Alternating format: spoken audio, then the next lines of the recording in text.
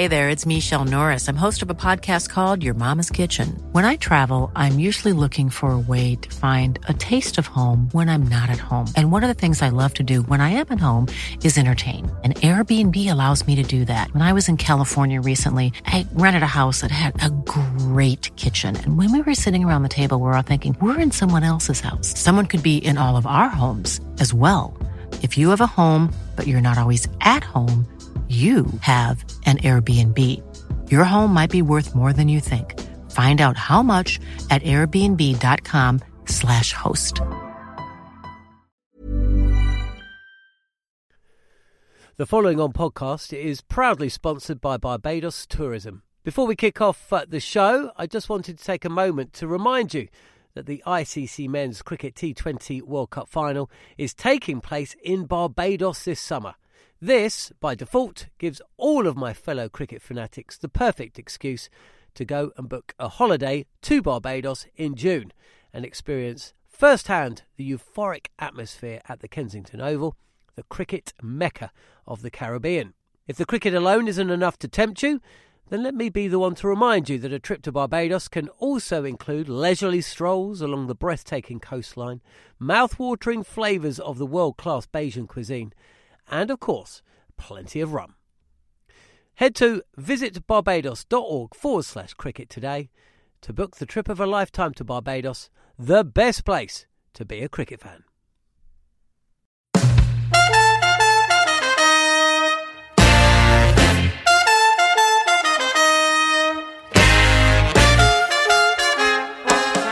Hello and welcome to the following on podcast from TalkSport. I'm John Norman alongside Steve Harmison, looking back at day one of the second test match between Pakistan and England. A 12-wicket day. There were runs, there was a debutant, there was a seven-fer, there could have been a 10-fer.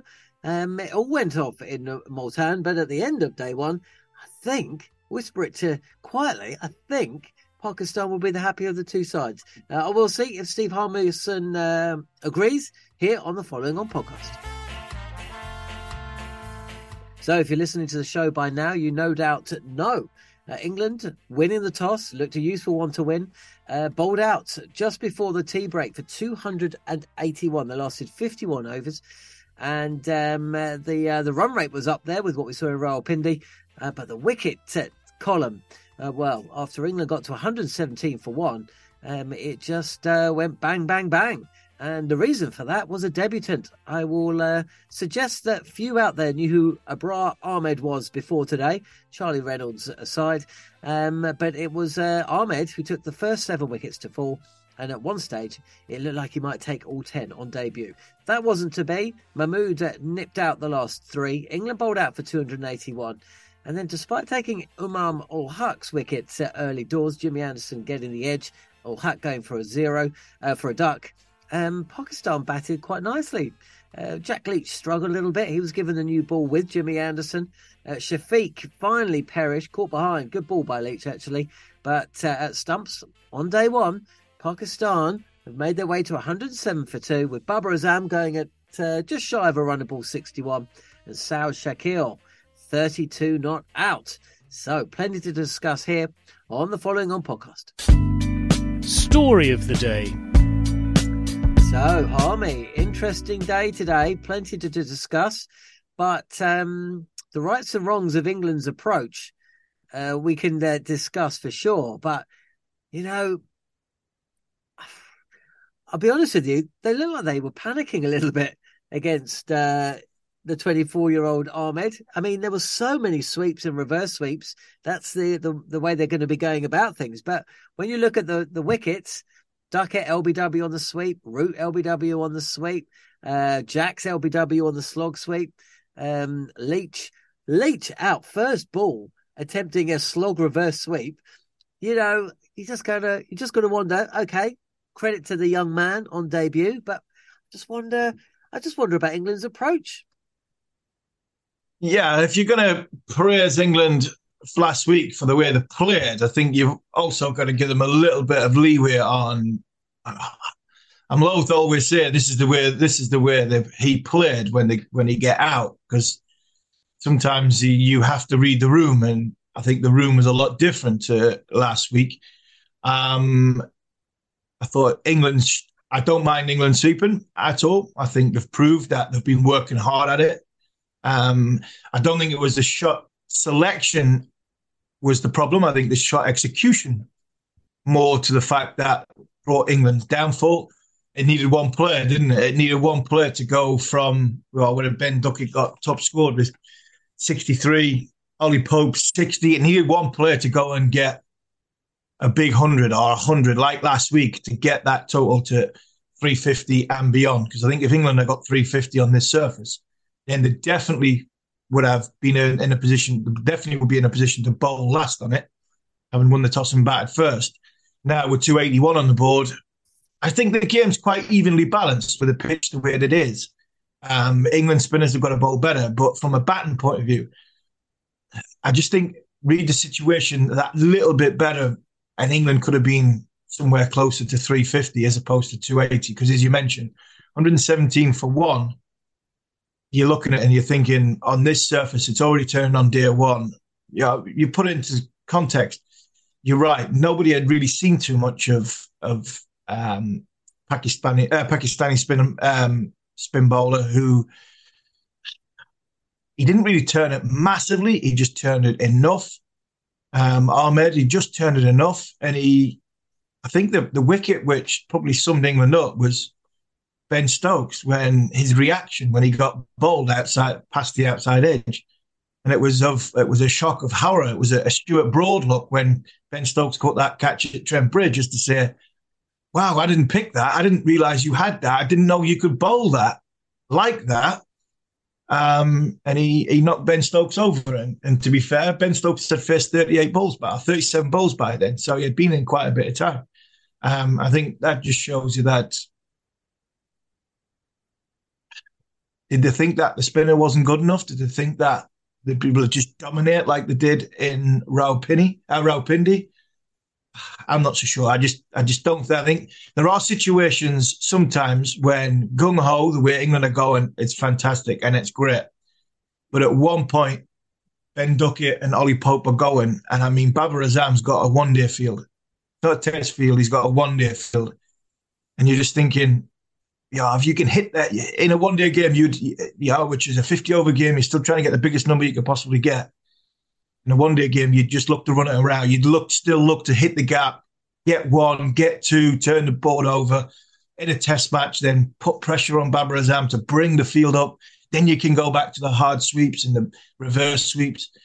Just think, I love the way they're playing, but sometimes I've just got to read the room a little bit better, the situation.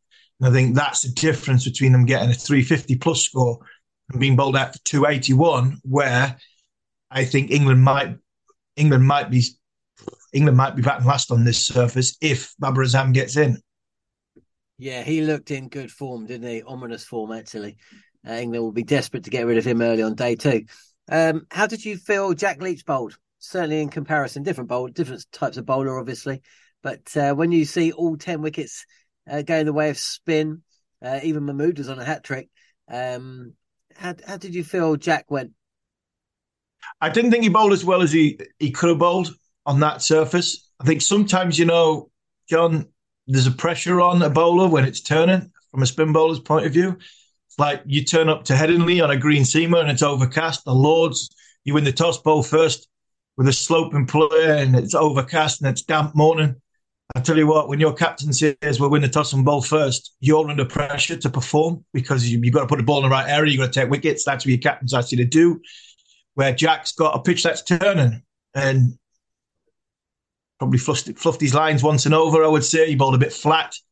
He bowled very low. I couldn't understand it. His action looked very, very low, and it's something that probably him and Jeetan Patel will probably talk about right now at this minute and go through a few deliveries that Jack's bowled because he looked very, very low. I know he bowls a low arm anyway, but he literally was bowling, round arm, and that bowling like that, you're not going to get it turning. There's no way you can get it turning. You look at Will Jacks over the top, big, high, tall action, and he got in 4 overs. He probably got more balls to turn than Jack Leach. And Joe Root bowled probably from somewhere in between when it comes to the angle of where the arm comes over. But I think Jack will look at them 11 overs and 12 overs and say, I probably could have bowled better. I would go as far as to say that he bowled one bad ball and over.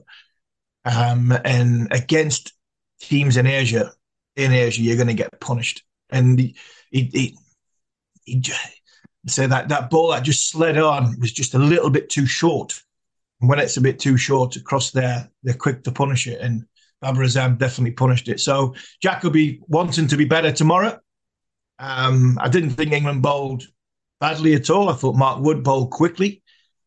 Interesting selection that Robinson played, and he hasn't bowled yet, but I can understand they're probably trying to keep him for when the ball starts reversing, along with Ben Stokes, hasn't bowled yet. But Jack's was probably more encouraging from a spin bowler's point of view because he got the ball to turn. But at that time, Babar Azam was in and set and going well. And you just want Jack Leach to be your one that's challenging the outside edge as well as the one going on to sort of challenge the front pad past the sort of inside edge. And he really did neither.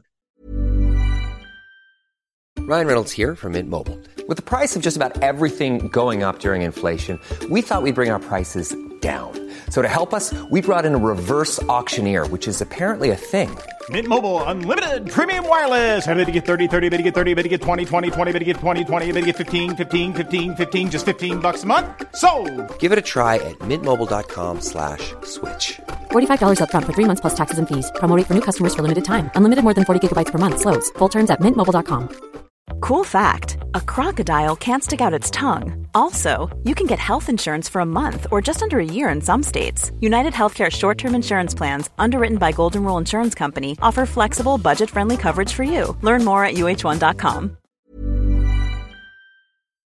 The following on podcast is proudly sponsored by Barbados Tourism. If your passion for travel is on par with your passion for cricket, then I have some excellent news. The ICC Men's Cricket T20 World Cup Final is being hosted in Barbados this June, which makes it the perfect destination for your summer holidays this year. To make the most of your trip, you can also experience 8 matches from the series in Barbados, including England against Scotland and England against Australia. In under a month's time, you could be spending your days exploring the vibrant streets of Bridgetown, drinking rum in the sunshine and experiencing exotic Bajan delicacies. In the culinary capital of the Caribbean, there truly is something for everyone. There's no need to wait a second longer. Head to visitbarbados.org/cricket today to book the trip of a lifetime to Barbados, truly the best place to be a cricket fan. Moment of the day. A moment of the day for sure, the 7th for Ahmed, but it was a crazy first session. We saw Ben Duckett overturn a LBW decision successfully. Saw Ollie Pope overturn a leg before decision successfully. And then we saw Joe Root get given out after being knocked out on field. And the same thing happened with Ben Duckett. It looked pretty tricky for the umpires out there. And actually, when you look at some of those decisions, the reverse sweeps, there was one, Ollie Pope's, you kind of hope the umpire sees it, the ball hit the gloves. But there was one on Ben Duckett, which I thought, actually, that should have been upheld. The ball looked as though it was hitting the glove on the way to the pad. But at the same time, where there was a little snicko, the bat was clearly hitting the ground. So how you could prove enough to overturn that on-field decision, I'm still not quite sure about. But certainly it looked difficult for the umpires this morning. No, it was difficult. I think whenever you bring in a turning ball and you've got players who will play cross-bat shots, i.e. sweep shots, it makes it ridiculously hard for the umpire. And a lot of the umpires now will not give the decision unless it's blatantly obvious. They'll not give the decision and hope that third umpire, the DRS will come into play. Captains will go for the referral because there's obviously there's more eyes around the bat who will say yes, he's hit it or no, he hasn't hit it. There was a couple of them which were tight, probably not given out. Alin Dar gave 2 out, I think. And I could understand why he didn't give them out, because he was like, I think they've pitched, because of how short the ball was, they must have pitched outside leg stump. And as it happened, they pitched just on line. But the one that you're talking about, I was amazed when he just dismissed it. It was Joe Wilson in the third umpire's chair. He just completely dismissed it. It was just like one look at it. Oh, that's enough, big enough spike. And there was a one a bit later on as well. I'm sure it was a left hand. It might have been Ben. I think it was Ben Stokes. Might have been Ben Stokes. But Ben Stokes has come forward, and it was like he was just outside the line. And he went, it's too much to tell whether it's inside edge or it's pad first. And he went, there's bat involved. So he just dismissed it. And he didn't see the ball tracking or anything else to go with it. Didn't go through the procedure. So from that point of view, that was disappointing from watching, because I can't believe he could tell from the angle straight on that the ball's hit the glove. And I actually don't think the ball hit the glove. I actually think the bat hit the ground, and that's where the spike was. I think the ball hit the pad. And then, obviously, that was a different decision altogether. So, yes, I'll stick up for the umpires, because it's very, very difficult when you're playing cross-bat sweep shots and the ball's turning and trying to work out. And sometimes, John, in that situation, it wouldn't bother me if the umpire goes, look, I don't know if it's hit the bat, the pad, or the bat's hit the ground first, because they're all happening together. It's probably one of the unique things, the unprecedented things that it's happened for one of the first times I've ever seen that. Normally, you get a good indication whether it's hit one of the three first. But on that situation, I don't think you could be sure, because it looked as though it was like all that close together. And if the umpire comes back and says, look, I'm not sure, you're going to have to stick with your on-field decision because it's so close to everything, let's just get on with the game. If he had said that, then fine, but just to dismiss it off the first front-on angle, I thought that was lazy umpiring, I thought. What is going to happen tomorrow? Okay, Harmy, what's going to happen tomorrow then? 12 wickets falling today, 11 of them going the way of spin. Is this pitch going to deteriorate in the way that it didn't in the first test? Is it going to get better to bowl on for spinners? I mean, how do you read it? No, I think it's definitely going to get better to bowl on for spinners. I think England have got to hope that reverse swing comes into play, and Wood at 95, 96 mile an hour bowling sort of at toe crushers, along with Ben Stokes, Ollie Robinson and Jimmy Anderson come into play. I think England have got to hope that is their big strength rather than the spin strength if it comes later on in the game. I've got a horrible feeling that the difference between the game is going to be what Babar Azam gets. England's top score is 63. If Babar Azam goes on and gets 120, then the difference between winning and losing the game could be 60 runs, and that could be the match winner. England have got to get Babar Azam out in the first 40 minutes tomorrow morning, because if they don't, his innings, the difference between his top score and England's top score could be the difference between losing the game. And if he goes on to get 120,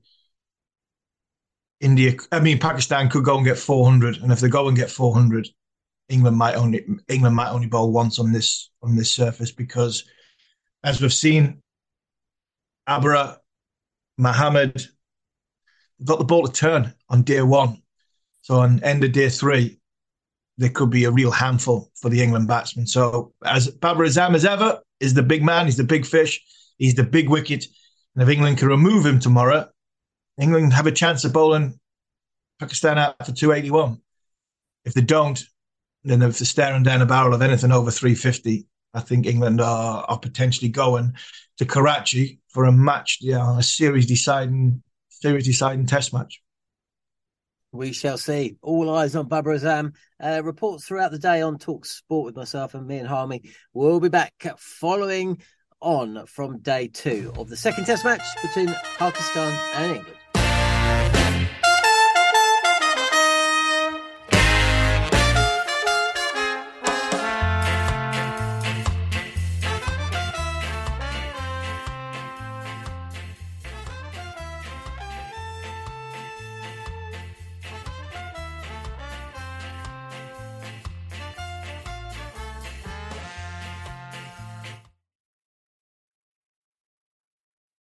The following on podcast is proudly sponsored by Barbados Tourism, and this is your gentle reminder that Barbados is the best place to be a cricket fan. With 8 matches from the ICC Men's T20 Cricket World Cup Series taking place in Barbados this summer, including the final, you can experience the summer of a lifetime by booking today. Aside from immersing in world-class cricket in the sunshine, Barbados is the dream destination for all travel enthusiasts. It is where adventure meets paradise, the culinary capital of the Caribbean, and better still, the birthplace of rum. If you're keen to unite with cricket fans across the globe for what is set to be an unforgettable summer, then head to visitbarbados.org/cricket today. Imagine the softest sheets you've ever felt. Now imagine them getting even softer over time. That's what you'll feel with Boll & Branch's organic cotton sheets. In a recent customer survey, 96% replied that Boll & Branch sheets get softer with every wash. Start getting your best night's sleep in these sheets that get softer and softer for years to come. Try their sheets with a 30-night guarantee. Plus, get 15% off your first order at bollandbranch.com. Code BUTTERY. Exclusions apply. See site for details.